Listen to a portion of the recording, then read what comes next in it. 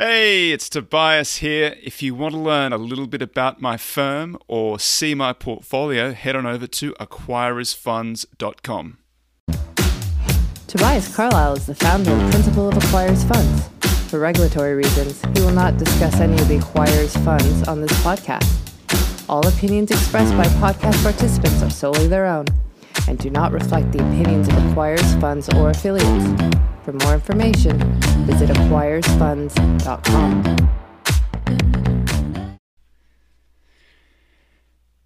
Good morning, afternoon, amigos. It is 10:30 a.m. on the West Coast, 1:30 p.m. on the East Coast, 5:30 p.m. UTC. I think it's like 3:30 a.m. Australian Eastern Standard Time. If you want to watch Value After Hours live, you need to go to the YouTube page for the Acquirers podcast and click to get a notification. And then you'll be able to come in.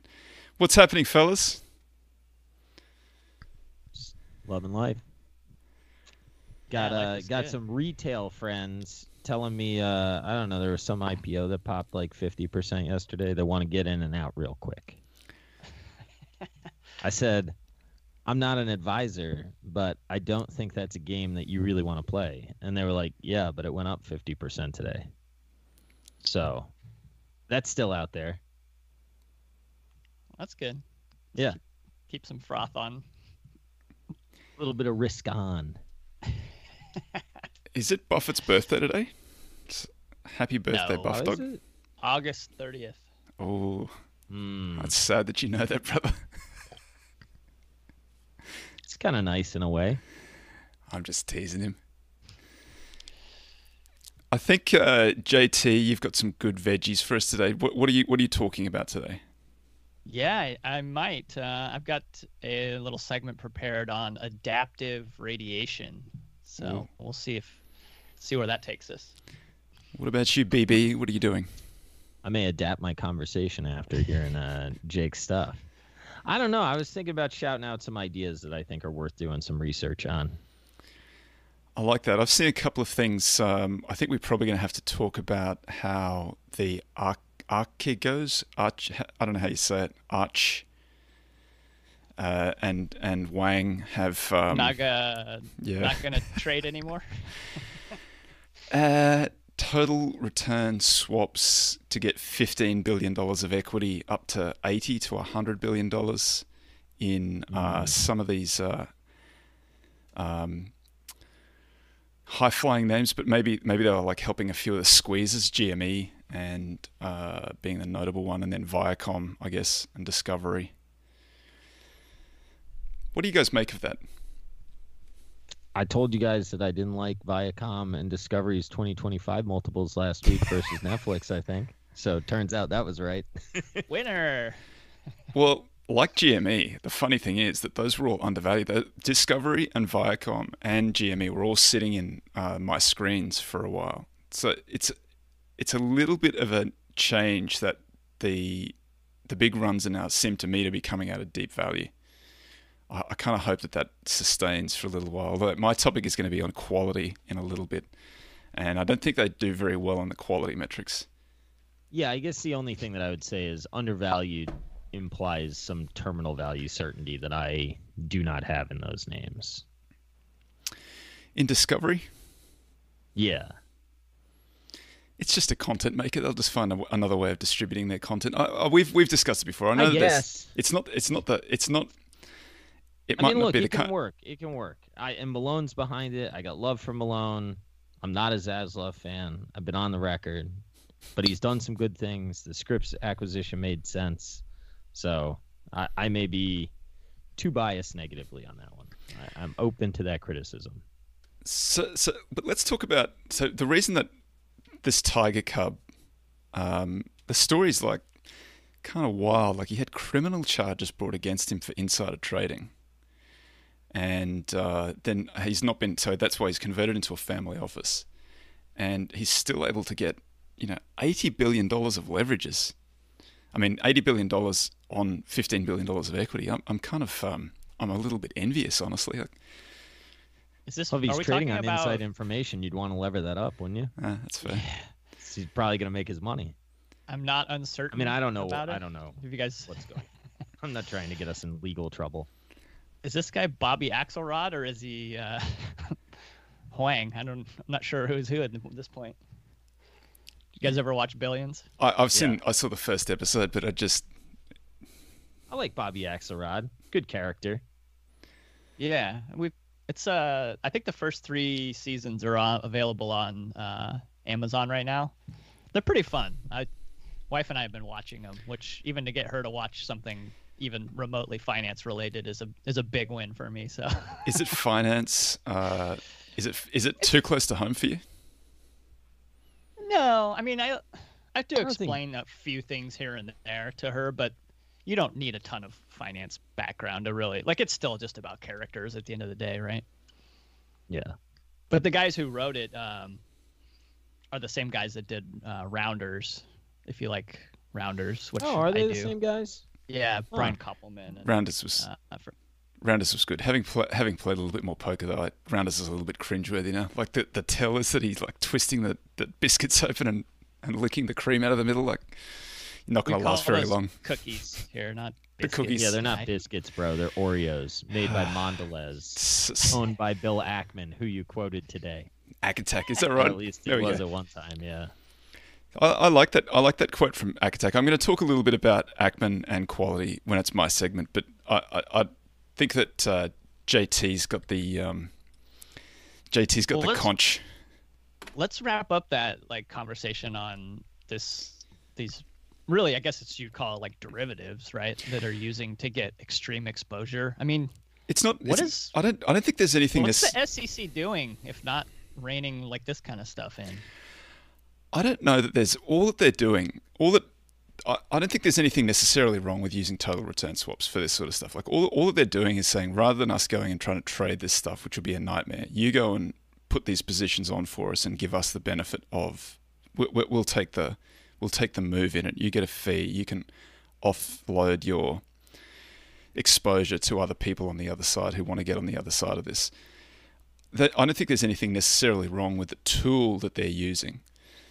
But if there's insider trading going on and they're using it as a method to disguise who's actually benefiting beneficially from those things, then yeah, that's a problem. But probably those are unrelated. They were unrelated claims, right? It's not like that. Nobody's saying this guy he was using. Well, or are people saying that he was using inside information to get this leverage? I think they're saying it was a squeeze. He was, which is manipulation, squeezing GME, squeezing Viacom. Because my sense was that was a secondary factoid of the story. It was not the primary factoid. But I don't really. The fact that they were using the swaps. Attention, and I'm very happy not to be. No, the insider trading allegation. That was. I don't know that that's necessary. That was he was criminally. Yeah, that's just some old stuff. It's not that old. It's old. We forgive very quickly, I guess. What crimes have you done for me lately? Well, how old is it? I don't know. It's the family office is only a couple of years old. Yeah, well, I'm just saying that doesn't have anything to do with this current position. No, it doesn't. But no, it doesn't. That's fair. It's just a pattern of slightly unethical to criminal behavior. Yeah. I mean, I'm glad I don't have a SEC settlement or whatever, but I don't know anything about the background of this. Happily so, I have not paid much attention to this. I'm just blown away by the scale of it. He's got $80 billion. That's nuts. Yeah, I don't know. Is it? And you're still rolling around with that kind of leverage. That's bananas. That's a lot of money. Some people like the game, man. Yeah, but play the game with your $15 billion. Don't play it with the leverage. You don't. Says the guy who doesn't have $15 billion. That's you true. Didn't lever up That's true. To get it. That's true. Yeah. You didn't get to 15 billion. As we always say, easy way. Easy to say from the peanut gallery, bro. 100% true. It's always the case when we're talking about Roaring Kitty. Roaring Kitty got to whatever he topped out at, 48 million. I don't know if it's all over yet. I'm just saying. I think that was the highest number that I saw that he'd sort of made. And everybody's $48 million in GameStop. Take it off. But people were saying that to him at 24 million, and they were wrong. At 12 million, they were wrong. 6 million, 3 million, 2 million. Yeah, I would have taken it off at 250. The thing about his 1,000? position is once it hit that value, then you can actually get out of it, right? I bet he was big percentage of the open interest because he at had the one point. liquidity. Because there was liquidity there. Yeah, I mean that's right. Like it would have been I mean, I don't know what he did, but it would have been a smart time to at least get out of some of it because you can. Well, he's got the diamond hands, mate. You don't get there if you're shipping it. Yeah, no doubt. But you also don't get there if you think you own something and then you go to sell it and there's no bid. Yeah, I mean that's the value strategy, right? Buy it when it's illiquid, ship it when it gets some liquidity. Yeah, that's how value arbs liquidity. I think so. Yeah. The old liquidity arb. You take, I've done this before. It takes you weeks to soak up a position in some terrible little net, and then something comes along and it gets a little bit of attention, and all of a sudden there's some liquidity in it. If I was smart, that was when I would have sold it rather than when it went back down again. I bought something that's pretty illiquid, and I've been sitting out there just waiting to sell it. It doesn't sell, so I own it. Yeah. Whatever. You got to be patient. That's the name of the game. It's like enforced patience. I mean, I do care. Otherwise, I wouldn't be trying to sell it. But whatever. I'm fine owning it. Let's do a topic. What do you got, JT?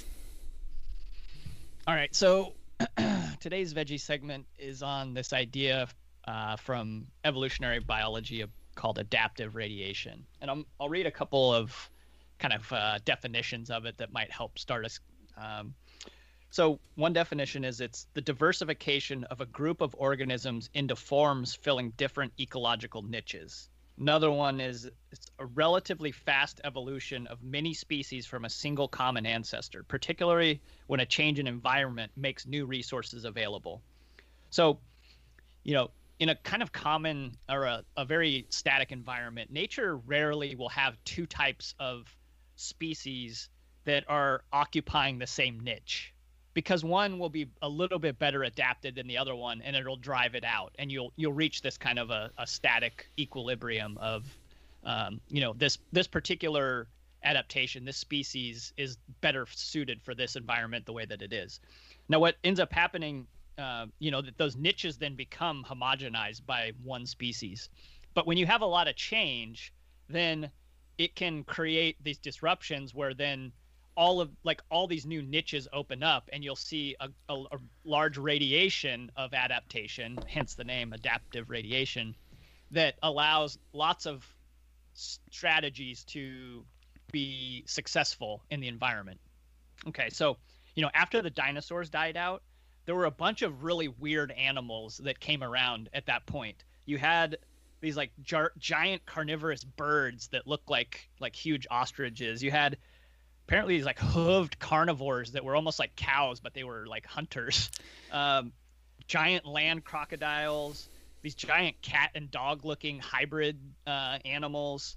And of course, eventually you had mammals, which had this huge sort of explosion in functionalities after the dinosaurs. So what you often see this adaptive radiation occur in an island setting because it's sort of its own little niche. And so you'll get one species that will come in, and it will suddenly it'll evolve rapidly to fill a bunch of niches within that island environment. So one example of that is the Hawaiian honey creeper, which is actually 17 different species that came from one original species probably. But it has all these different beaks that are adapted to fit the environment and take advantage of a particular resource. So you have like ones that are insectivores, ones that are nectivores, which means like eating nectar, ones that are like seed eaters. They have really like flat bills for crushing the seeds. And then you have these ones that are kind of more generalists. So you have these rapid adaptation to fill a particular niche. Toby, you look like you had a question. Oh, I was just going to say something like niches get stitches, but I couldn't find a place to stick it in sensibly, so keep going. Okay, thanks. Solid contribution. Thanks, brother. That's why I didn't say anything. That was awesome. Appreciate that. We're all now dumb. So this, like in nature, any kind of disruption is what creates opportunity. And I think it's that obviously is similar to, I think, economic environments as well, and maybe markets. But so our mutual friend of the show, Rishi, sent me this a recent letter from Rob Vanal, who's RV Capital, and he and also a couple follow-up posts that he had about his letter. And it's pretty interesting how it kind of ties in with this. So he's talking about, investing is really about forecasting future cash flows, right? Like we all sort of agree that that's the game to be playing, discounted back to today. And you want to be as accurate as you can about what those future cash flows are going to look like. But the problem is that you can't really avoid making assumptions about what the world might end up looking like to make these cash flow predictions. So one approach is what we might call original value, right? Which is really like I'm understanding the company's history looking backwards. I know everything about it. I have to assume that the future will look something similar to what the past looked like, and that there's then an expectation of reversion to the mean of, what the business is going to do, what the multiples that the market was willing to pay for the business. All these things are going to revert back to the mean, and that's really the bet that kind of old school value has been making for 100 years. And so you think about Buffett with Amex and the salad oil scandal, right? Like that was a temporary problem, the reversion to the mean of a good business he was expecting, and he did really well with that. So the other approach potentially that you might call like newer value would be taking advantage of rapid and widespread disruption and changes and focusing then more potentially on TAMs, focusing more on network effects, growth rates, and really sort of more ignoring the past because you don't think it's a good prologue for what the future is going to look like. Really ignoring sort of the base rates and reversion to the mean, and really focusing more then on the future and optionality that these businesses might create. So, I think both of them have their season, and sort of understanding what is maybe the next to come might tell you which way to sort of lean, whether more towards old kind of reversion to the mean or more towards traditional value. Now, one way to reframe this, towards newer value, optionality. One way to reframe this conversation is to talk about explore versus exploit. And I think we've talked about this on the show before, but, it's really interesting to see actually ants have, through the use of their little simple minds, the way that they're programmed, their brains and pheromones, they're able to mathematically solve problems to do this explore versus exploit trade-off, right? And what researchers have found is that they actually will tune the amount of exploration versus exploitation based on the rate of change within the environment. So the more change there is in the environment, the more the ants evolve towards more exploration, because that is what is rewarded. But the more static the environment, the more the ants fall back towards exploitation. How are they making that determination? It evolves from the very simple, like just machinery inside of like the little algorithm in their little ant brains that has just a few like, sort of yes, no, on or off type of synapses that will then emerge into this very intelligent behavior. I just sort of what are the criteria on which they're making those decisions? Because maybe I could use them in my investment strategy. I like to see IPO valuations.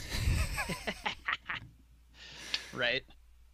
I don't know if I have a good answer for that. I'm going to punt on that one, but I'm going to keep going instead and following my own agenda. So, the more the change there is, the more that they do exploration, the more static, the more exploitation.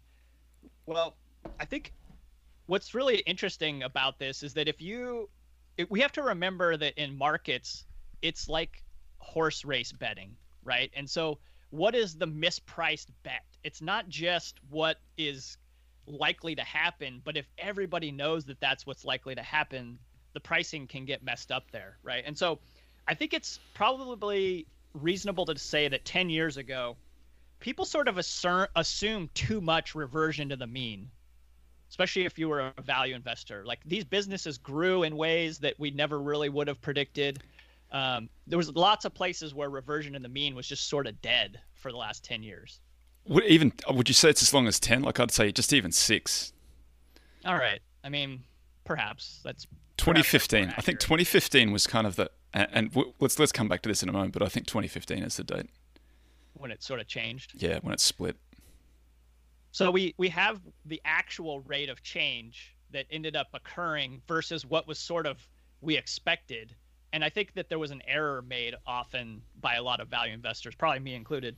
And the other part of that too is sort of the skewness of the distribution. So if you have a very fat tail, especially on the right tail, a right tail skew, the outcomes can be so big that you can sort of underappreciate what they would look like. So it's not even just the probability, but also times the magnitude, which is captured by the skewness of the tails, right? So so with that said, then today now let's try to think about it. Like, what is the optionality for the next 10 years appropriately priced? Or have we all sort of sniffed this out now and people are potentially overpaying for that optionality? And perhaps if the next 10 years are not as different, then the right bet to make is back to the reversion to the mean, sort of the old school, expectations, looking backwards more and not so much looking forward as where to focus your efforts. And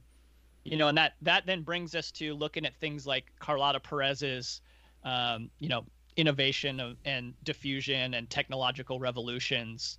Like they have this explosion phase and then typically an installation, and then it becomes a utility, and then there's something else that comes along and disrupts it, right? And like, where are we on that?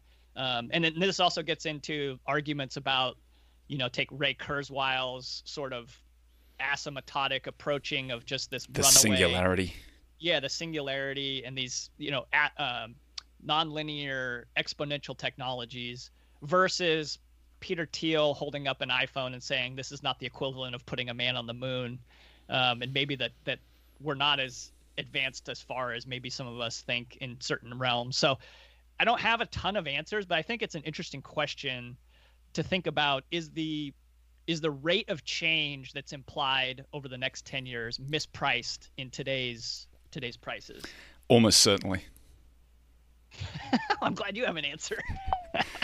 That was easy. Here's my theory. I'm being a little bit facetious, but I think that in 2015, I always point out the article that you wrote in 2015 about dispersion of valuations being a pretty good predictor of how one side of the distribution will perform. What happened in 2015 is the dispersion of valuations got very tight. So junky companies were as expensive as potentially high growth, high quality companies, and you could see that if you went to the Morningstar style dashboard where they have that little grid and they show size and value and growth on the different axes. Everything was basically the same PE, whether it was small or large, and whether it was growth or value, and that doesn't make sense.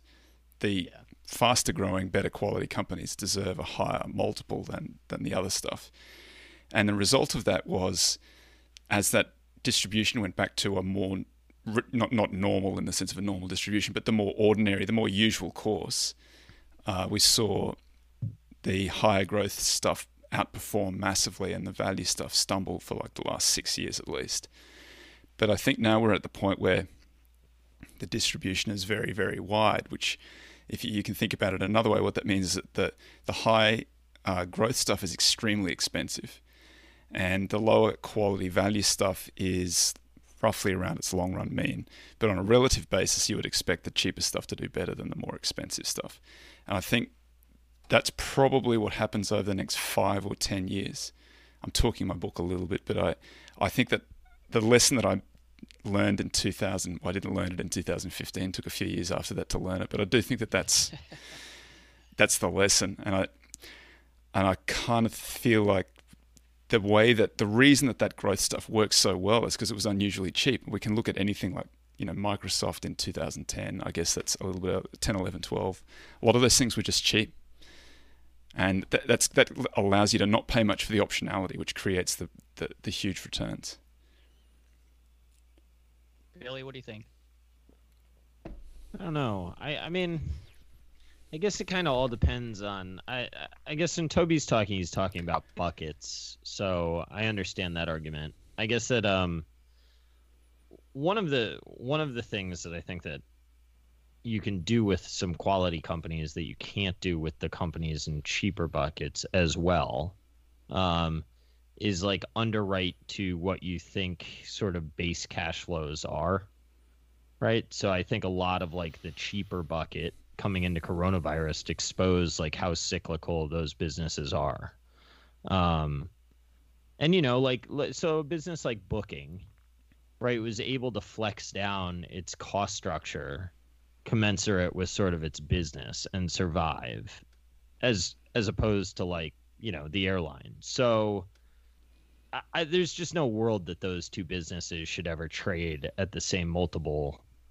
Now, I guess you could say, well, if I'm just going to harvest all the cash, then what do I care as long as my through cycle analysis is correct? And I think that's somewhat true, but I also think that kind of ignores how the world actually works. And I guess that it's like I just think a lot of the times like Class A real estate versus Class C real estate. I mean, some apartment complex in Kansas City is never going to trade at the cap rate of New York City apartments, but every once in a while New York City apartments is going to get whacked, and if you own those at the wrong time, you're going to get whacked with it.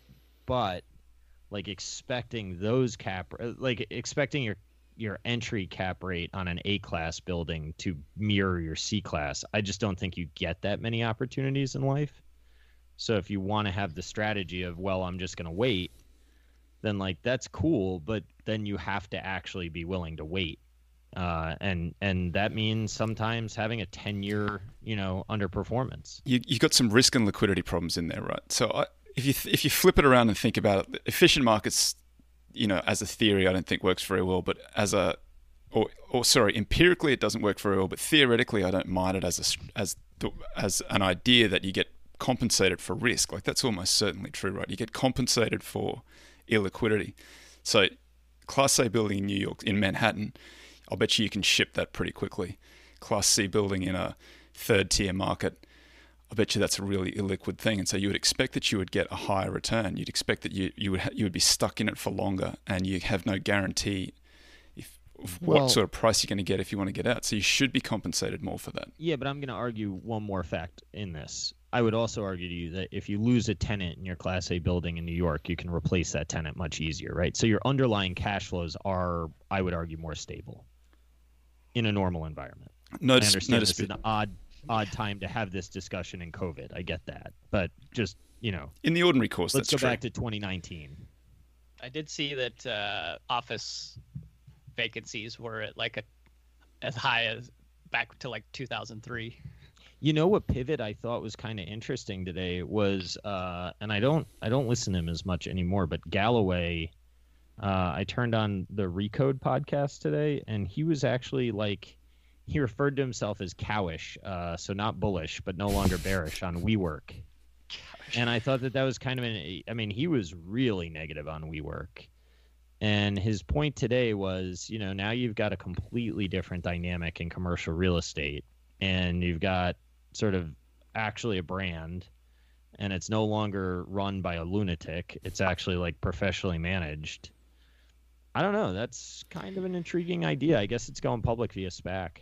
I don't know. Imagine if they could have held their bullets until right now to have fired at buying all this real estate up to convert into WeWorks. Like they'd look like geniuses. Plus, the other side of it, though, man, is like they created this brand. I mean, I get that like what they did was crazy, but would they have been them if they waited? I mean, I'm not sure. Somebody else, in theory, has the dry powder. Go get it and do it. I mean, one thing that is not scarce right now is capital.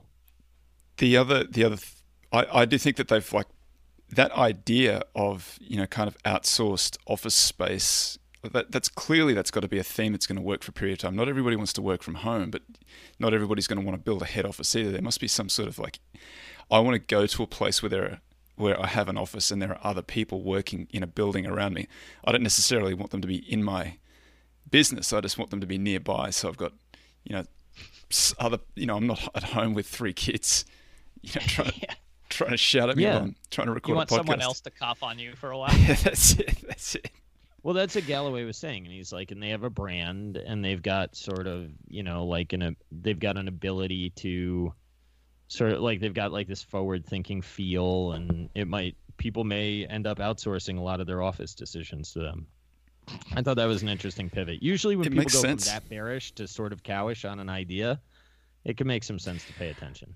I'm not entirely convinced that WeWork is the vehicle that gets you there, but I think that theme is a good one. I think that if you've got some way of like building a network of these offices, so that if I go to another city, I can just check into that office and I can rent an office for the day, so I can sit in there and have a place to meet people. Like that's a great idea. That's got to be something that will be around in the not too distant future. Yeah, They've I mean, had I that think forever. somebody's like Regis. Yeah, but Regis is garbage. Well, but the concept is not new. Is what No, I'm the saying. concept, but there's a big difference between WeWork and Regis. Like Regis, you just want to, they're dark and they're awful, whereas the WeWorks were really pretty. Like that is a big difference in between the two. Somebody will figure that out and say, look, it's an app on your phone that you can check in anywhere and we can just bill you easily, or it's recurring revenue, or whatever it is. There's some solution to it that is a good one. Yeah, I think that's right. And there's no difference between Starbucks and a coffee shop in theory, but in practice, there's a huge difference. Right. I mean, that would be there's offices that turn into coffee shops that turn into offices. That's the direction we're going to go. You either pay for your office space and get your coffee for free, or you pay for your coffee and you get your office space for free. You think those are the only two outcomes? That's the only two possibilities. Yeah, there's nothing else. I like it. Office Max is trying to lease you your office space and hope you buy a printer. I don't think that's going to work as well. I don't think that'll work as well. Maybe it might though. Who knows? Maybe they just let you come in and print free for paper. free, but you got to Free, replace that's the ink. it. And just bend you over on the ink. Well, they already do, don't they? Yeah. What if they subdivided the ink and ended up charging you even more? That would be just terrible. So, ink as a service. That's what I need. Yeah. Yes. I like it. I think there's something there, man. I mean, these printers nowadays are so disposable. They're practically printing as a service. The printer costs you less than the ink does. They just give the printer's like the razor blade model. I'm pretty sure I was reading Verizon's Investor Day, and I think that they referred to their network as a service. Oh, Jesus. I just thought that was the service. I didn't realize. We throw in the telephone calls for free. Network as a service. Service as a service. That's right, yeah. Books, reading as a service. All right, let me do my silly topic. So I saw this tweet this morning, pretty interesting, that quality has been beaten up. So that everybody knows that value's been smashed up, because I talk about that all the time. Quality has also been smashed up, and I think most value guys out there are not pure value guys. Nobody's just buying on a price to book multiple and hoping that works out. Everybody's doing some additional work in there. So quality is relevant to most value investors too. So I don't have a great graphic to show everybody, but I thought it was an interesting. It's kind of. I'm gonna hold this up the screen. So if you, whoops. Ooh, this is high tech. Yeah, isn't that amazing? Look at that. Yeah, that's a pretty good drop. So what that's, because everybody who's listening at home and those who couldn't see when I held it up, basically that's long top quality stocks, short low quality stocks. Everybody might be aware last year, bad quality had this exponential run, massive run out of the bottom. So most of the time it's not a good thing to be long low quality stocks. And low quality in this definition is stuff that's not turning its earnings into cash flows, stuff that has debt on its balance sheet, stuff that's not particularly profitable is low quality. If you own good quality stuff, typically it does better than low quality stuff. If you add a value tilt to that as well, you do very, very well. Value and quality work really nicely together, unless you get into a market like last year's where any sort of fundamental kind of worked in it. And I've talked about this a little bit in the past. AQR did the great study where they showed that the fundamentals were reversed in 99 and 2000. Fundamentals were also reversed in 2019 and 2020. Kind of amazing symmetry what a coincidence between those two things. So more to your point earlier, Jake, I do think that we're setting up for a really nice value quality run here over the next 5 or 10 years. I think that's not necessarily to say that. I don't think that. So within the tech stocks, I think there are some incredibly high quality, reasonably valued things in there. I think that some of those will do quite well. The things that don't look like that, though, are going to struggle. And I think that there's going to be less equity capital around for a lot of these companies. It's going to make it a little bit harder. So I think that having that already on your balance sheet or generating in your business, that's going to be useful in a time of scarcity, which we're probably going to come into over the next few years, I think, for a variety of reasons, which we can get into too. Any thoughts on that? What are your reasons? Let's get into it. I think that we've had this. There's been this huge demand for equity over the last sort of even 9 months, which is what has created this SPAC boom. That they're just NFTs. NFTs, but SPACs in particular, because I think that SPAC is like we're so hungry for equity. If you give us cash, we'll give you back equity to the value of your cash, and people prefer that. And here's what we're going to do with the equity: we're going to go and buy something that looks like the way we describe it. And when we find it to buy, you'll get the opportunity at that point to say yes or no, and you can probably get your cash back if you say no. And that's appealing to a lot of people. Like that's an unusual market where we're so hungry for equity that we'll go enter into an arrangement like that. Most of the time, it's a little bit harder than that. You need kind of someone who's a pretty well-known investor at the helm, who's got a good track record in the particular thing that they're trying to acquire. And I think the same thing that happened in 2007, 8, 9, where busted SPACs get arbitraged, is the more likely outcome. So people go whacking those things for the cash in them rather than just buying them thinking they're going to get a big pop when they announce an acquisition. Yeah, pinatas. Right. Isn't IPOE like right around trust value? I think there are a few of them. Main say that. I think Yaron said that the other day. If you that weren't would be interesting. If you weren't expecting the huge pop, though, if you're not expecting the huge pop, what's the reason for doing these things? Yeah, but you are. Chamath that's right. Like a freaking promoter. So you're buying it near trust value, and then you get the option of him doing the hype machine. I see Virgin Galactic's down about 53% from its peak. Yeah, bro, but it mooned before it went down 53%. So that's like nobody's saying, "Oh, I'm looking to own the operating company," when they say this is trading next to trust value, and you get the option of him promoting it. Like that's a totally different statement. I understand that is what's happening, but is that what should be happening? Or do you want to make money, you nerd? The rocket ship is going to blow up, but it might get you to Mars first. We don't know yet. Look, it could blow up. It's not the re-entry into the atmosphere that kills you. It's the impact. And at the moment, all we've done is re-enter the atmosphere. So there's no problem with this rocket launch yet, is what you're saying. No, I mean, look, here's what I'm saying. Let's say that Virgin Galactic had like $15 in trust value, which I don't even know if that's true or not, but let's just say it did. And you bought it in March of 2020, you're up 2x. So like, yeah, I agree that if you bought it in February 3rd, when was all hyped up, you got screwed. But like the longer term, people are still up 2x. So I just don't know. I know it's frustrating to say it that way, but it's also not untrue. Rates, though, and they're not good. Yeah, I'm not saying go out and buy a bunch of SPACs. We're definitely not saying that. I'm saying there may be one that's close to trust value that's got arguably the best promoter in the world at a time where promotion is being very highly rewarded. To me, that seems like a downside upside that makes some sense. Now, I understand value. People will be like, isn't that close to speculation? No, it's not close. It is. So I acknowledge it. But that doesn't mean that you can't make some money on it. I think that game's almost played out. I don't know how many times. Dude. I think it's almost there. We need an inning update.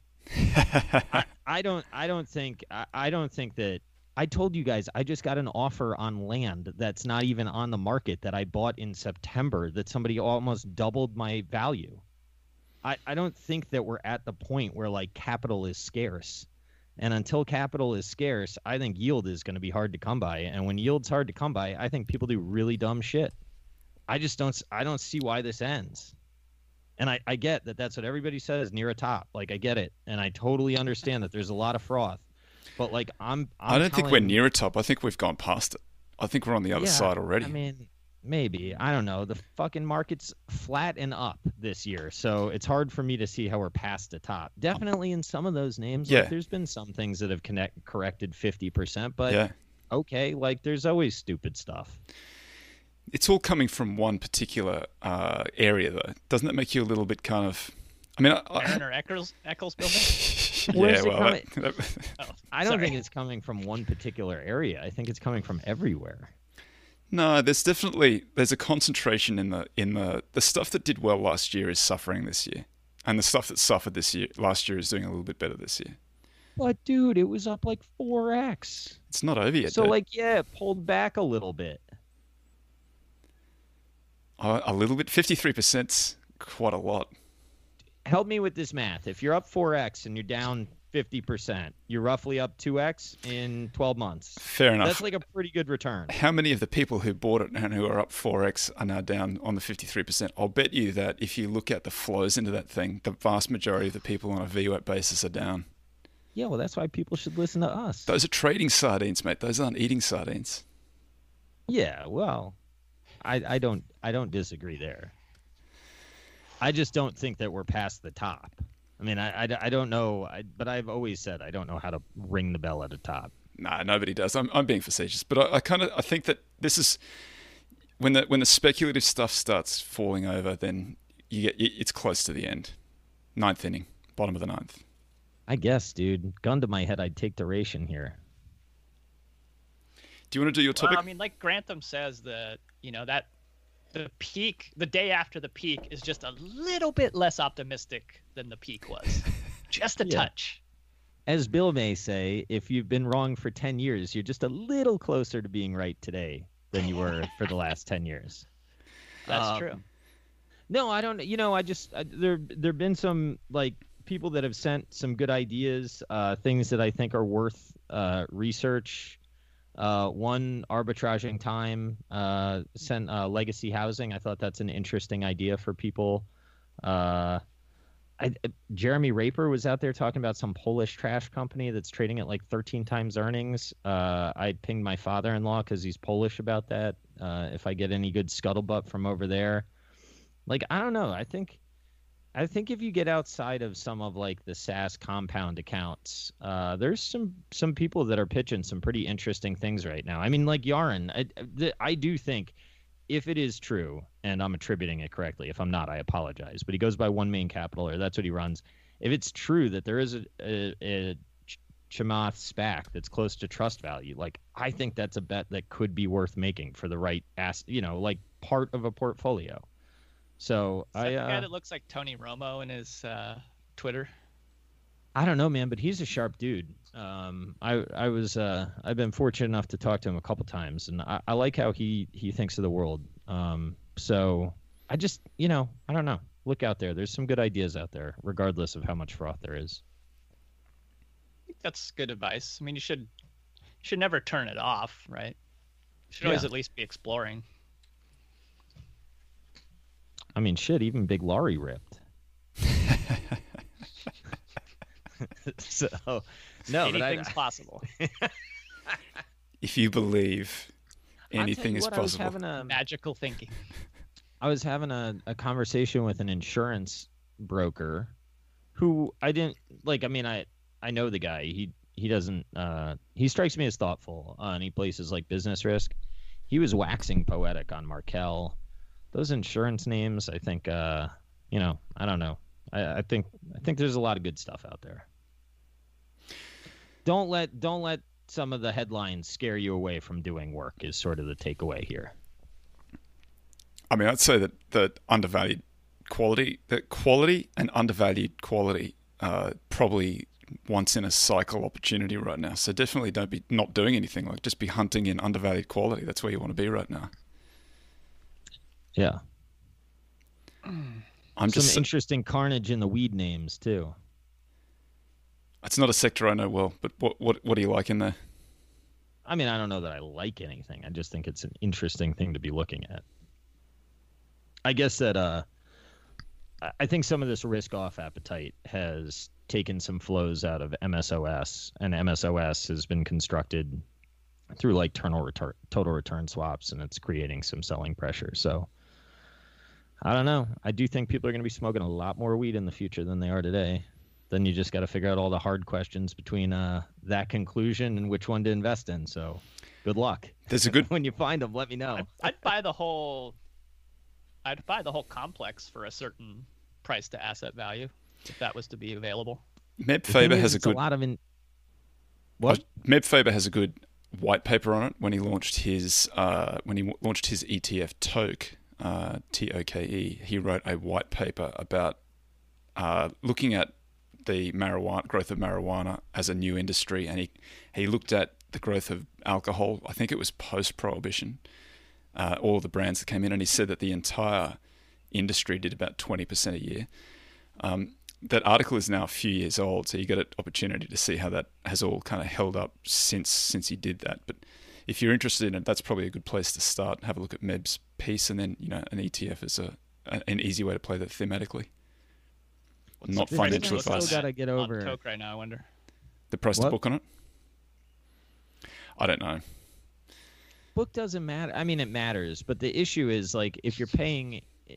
So I think that you have a couple questions to figure out if book matters. One, is interstate commerce going to be mandated? Two, if so, can these states still have some sort of licensing program? Because if so, then like if you paid $30,000 for a license and you have an exclusive right to sell in a state, like book value doesn't mean shit. If they can't have those licenses, then your book value might matter a lot, right? Because then you're getting closer to maybe what your distribution replication costs are. There's a price to book level for it where I don't care about the answer to that. Yeah, but I mean, there's probably going to be some other stuff going on. But I don't disagree. Are any of them making any money? People, they're all. No, they pay everything out in tax. Yeah, right. The top lines look all right, but their tax obligations are insane. That's why everybody cites EBITDA. The NOPAT is gnarly. Yeah. Because you pay tax on like gross profit. You can't even deduct any operating expenses. That's rough. Yeah, that is rough. Punishing. So I guess like that's why I'm sort of intrigued by the idea, because I do think that there's 1,000 reasons to say no, but there may be reasons to say yes. And as those reasons to say no become sort of like less and less obvious, you would think valuations have a reasonable probability of going higher. Throw your questions in, Amigas. If you have any, we'll take a swing at them. I think we forgot to do that last week, so we'll do it this week.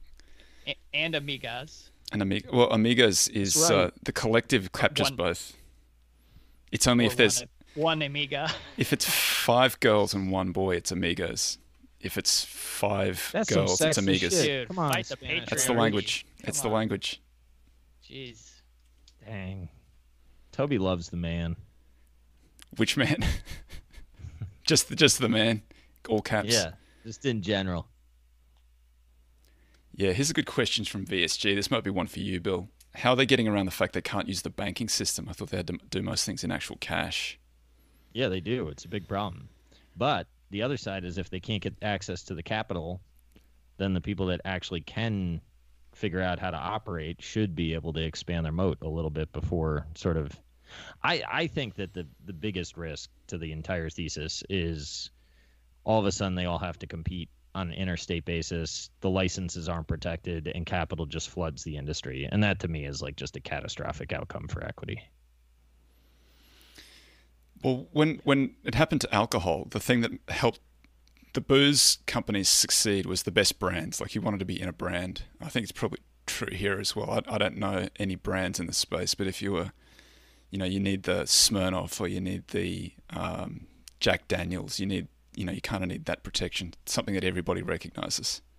Yeah. Yeah, but where did that come from? I think, and Bill, you probably speak better to this, but I mean, it was a scale game, which allowed you to then spread your advertising over a bigger people, which created the brand, which allowed you to charge a little bit more. Yeah, I think that's right. I also think like, I don't know. I think booze is heavier to, I think there were like local boundaries that created sort of brands, right? Like St. Louis was Budweiser, and sort of up in Chicago was Miller Lite. I don't know why those actually. I think it's gonna go all macro, and so there's this terrible macro weed. I really prefer it when it was the artisanal, small supply. The weird flavor. Weed. Yeah. Craft weed, yeah. There you go. No, shitty bud. I want the Sam Adams. The bud of bud. Well, and like it's called weed bud. is a whole lot easier to grow than like moonshine is to make, right? So plus it's probably, I don't know. I haven't had moonshine in a while, but I suspect you're not going to have like all of the. I bet there's more illicit weed in your mature state than there is illicit alcohol. Mississippi moonshine's like fortified wine. It's like 14% alcohol. Really? Waste of time. Go the hard yeah, stuff. that is a waste of time. What metrics do that Appalachian moonshine? Yeah, that stuff's rocket fuel. What metrics do we use to hunt for quality? So there's a good paper out there by Cliff Asness, AQR, really recent one, where they're talking about quality. And so they go through in detail all of the ratios in that. But it's basically more cash on the balance sheet than debt, cash flows rather than losses, higher returns on equity than lower returns on equity. That's a little mean reverting for my taste. But who wants all that bullshit? yeah, well, more cash than debt. You can see why it's underperforming. It didn't work last year. It definitely didn't work last year. It was inverted last year. Inverted, like in where's my camera? Yeah, like inverted. Top Gun. Top Gun. But in the ordinary course, it works. What do you think of like Norby Marks? Yeah, Novi Marks. So that's gross profits on total assets. I think that like anything else, it has some marginal utility. It does seem that there is a relationship. I don't think we run quantitative value. We use the Novi Marks metric as a substitute for return on invested capital, and we use price to book as a substitute for EV/EBIT, just to create an academic version of the magic formula. It does all right, but all the returns are still driven by the value side. Novi Marks does seem to add something at the edges, like as a quality metric, it does well, but I don't want to go and buy quality absent value. I want to buy undervalued quality. That's sort of what I'm trying to do. And I define quality X the ROE metric. So mine's more of I like cash flows, and I like cash-rich balance sheets, and I like management doing something about it. I think that's a better kind of metric. Why XROE? It's mean reverting. It's highly mean reverting. For most stocks, it's highly mean reverting. There's going to be it's literally 4% of stocks that seem to resist the mean reversion in return on equity. And I don't know that you can identify them prospectively, or I think it's extremely difficult to identify them prospectively. Having said that, it does seem to be that there are some that exhibit some persistence. So if you buy those ones with the persistence, aware of the fact that they can lose it at any point, and you just need to be Johnny on the spot when that happens, I think you're okay. I didn't know if part of the issue was buybacks sort of like ruin the equity. Oh, you mean they make the calculation difficult? Yeah. That's the case with something like Macca's. They make it less relevant to reality. Just a more difficult calculation, rather than... Like super hard to do it on cigarette companies, for instance. Yeah. Pretty sure they all have negative equity. Yeah. Anything that's been doing buybacks and paying dividends for a long time doesn't have any capital left in their business.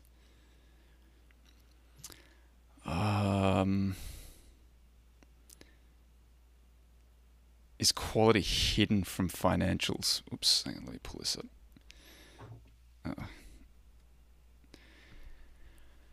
I don't think so. I think you can do it quantitatively. Is quality hidden from financials? Do you have to go open and go deep, stock by stock, A to Z? I think that it's in the financials for the most part. I think you can. I think you can do it quantitatively. I think when you're looking at the 4%, when you're looking at the mean reversion, mean reversion return on equity, I think you need to find another reason why they're not going to mean revert. That's not quantitative. I think that's a qualitative exercise. And I think it's extremely difficult to do. I don't know that there are any people out there necessarily who would... I think there are more people who think they're doing it than are actually doing it. I can't help but wonder if, I think if I remember correctly, like CPG as as sort of a industry has really resisted that ROI mean reversion better than others. And I can't help but wonder if that wasn't just sort of a glitch in the matrix for a period of time. And there's a lot of guys that were really high quality investors that tended to get into CPG, and they've rode that to incredible results and like career making kind of results. And I'm a little skeptical that you could repeat that. Pretty rude to say that about Buffett. Well, I know he's one of them. I think a lot of that it was a scale game, right? There were supermarkets that had finite space and lots of distribution. So if you were big enough and you could pay to get your products prominently featured, 3 TV channels, yeah, showed all your ads continuously. That was a good strategy for a long time, but now I think that a lot of people are shopping in different, shopping through Amazon rather than shopping at the supermarket. And I think that's why there's a resurgence in craft beer, boutique, anything. People want better quality small batch stuff rather than the mass stuff. And so that's going to be a much more difficult game to play. And I think that we've already seen that in a lot of those names are starting to look cheapish. And I don't know if that's because they actually are cheaper, if this is just a new future where they're going to earn less and grow slower. Maybe that was the problem with the Kraft Heinz acquisition. Yeah. I think ground zero for that. I think they're definitely going to grow slower. Maybe not something like Nestle. Nestle is like big in EM, right? But yeah, that's what you need. Is you have to win outside of the U.S. now. I got a good question here. Probably, Bill, you might want to have a swing at this one too. But hypothetical question: if you were to run an 8 to 10 stock portfolio, how would you do it? Carefully. By 8 or 10 companies. Yeah. I'd find 8 or 10 companies at good prices and buy them. There you go. That's helpful. Yeah, I think you want to be careful of diversification, something like that. You don't want to have 8, oil companies. You want to have pretty solid diversification. I think you want higher quality businesses in that instance because you don't really want too much in the way of cyclicals unless you're on this stuff all the time. So I'd be looking for a more traditional Buffett type portfolio. I think would work better for that. Make sure you got to be checking that you got the good diversification. I'd want geographical diversification, industry sector diversification, because you just can't really have more than one thing in. Because you get blown up if you got too much in one place. Yeah, I mean, I think it depends on like who you are, right? So like my man Mike Mitchell, he does it, but he does it with a lot of like liquidations and stuff. So it's a different risk profile. My buddy Francisco, he does it with media assets for the most part, but like, I mean, that dude can dance circles around most sell side people. So I mean, like he really knows his shit when you talk about media with him. So. I don't know. You got to be able to out-argue the other people that are in the industry. I don't have that kind of confidence in myself to run 8 names. I would say that you probably want to skew towards really protecting your downside more to be that concentrated and less chasing that sort of optionality. Like there's a reason that VC baskets are like 100 companies, right? And you have to make sure that you capture that one true outlier that's going to drive all the performance. Whereas if you do it on an 8 to 10 basis, boy, you're really rolling the dice that you're going to be able to catch one of those high optionality, high right skew outcomes. And so I think you almost want to go back to the other side and be more concerned about the left side skew in that much concentration. Yeah, I think that's right. And like if you talk to Francisco, he's got a huge position in Charter, but he has that position from like way back. So, he's not. If you look at his portfolio weighting today, it grew into that weighting, right? It's not like he's like, oh, that's my weighting out of the gate. So the other thing that I think it's a skill to hang on, right? Like Greenblatt has said in the past, when you're that concentrated, when stuff really starts to run on you, that's as much of a learned skill as it is taking the punches. I think one of the things that Michael Mitchell said in our podcast, and we discussed it more recently, and I think that's one of the underappreciated things that Buffett does, is Michael Mitchell got his, and you as well, in Curate. Michael is getting his capital back like inside 1 or 2 years, right? And I think Buffett did that as well with BNSF. He was getting almost all of his capital back pretty quickly. So I think that's an underappreciated. You know, they're getting their investment back, and then whatever's sitting in there, you feel a little bit more comfortable letting that run. I guess you can engineer that by selling half your position, right? Once it's gone up 100%. I think Buffett would say that's not the right thing to do, but somehow getting your capital back from the company is that gets you past that rule or something like that. I don't fully understand what the difference is, but I need to think about that one a little bit more. There isn't one. Yeah, I don't know. I was happy when it was selling off. It caught a bid, which kind of sucks. It's still in my screen. Yeah. Still cheap. I'd like it under 10. That's full time, amigos. Whistle's blown. We're in injury time right now. That was fun. We'll see everybody next week. Cheers. Peace.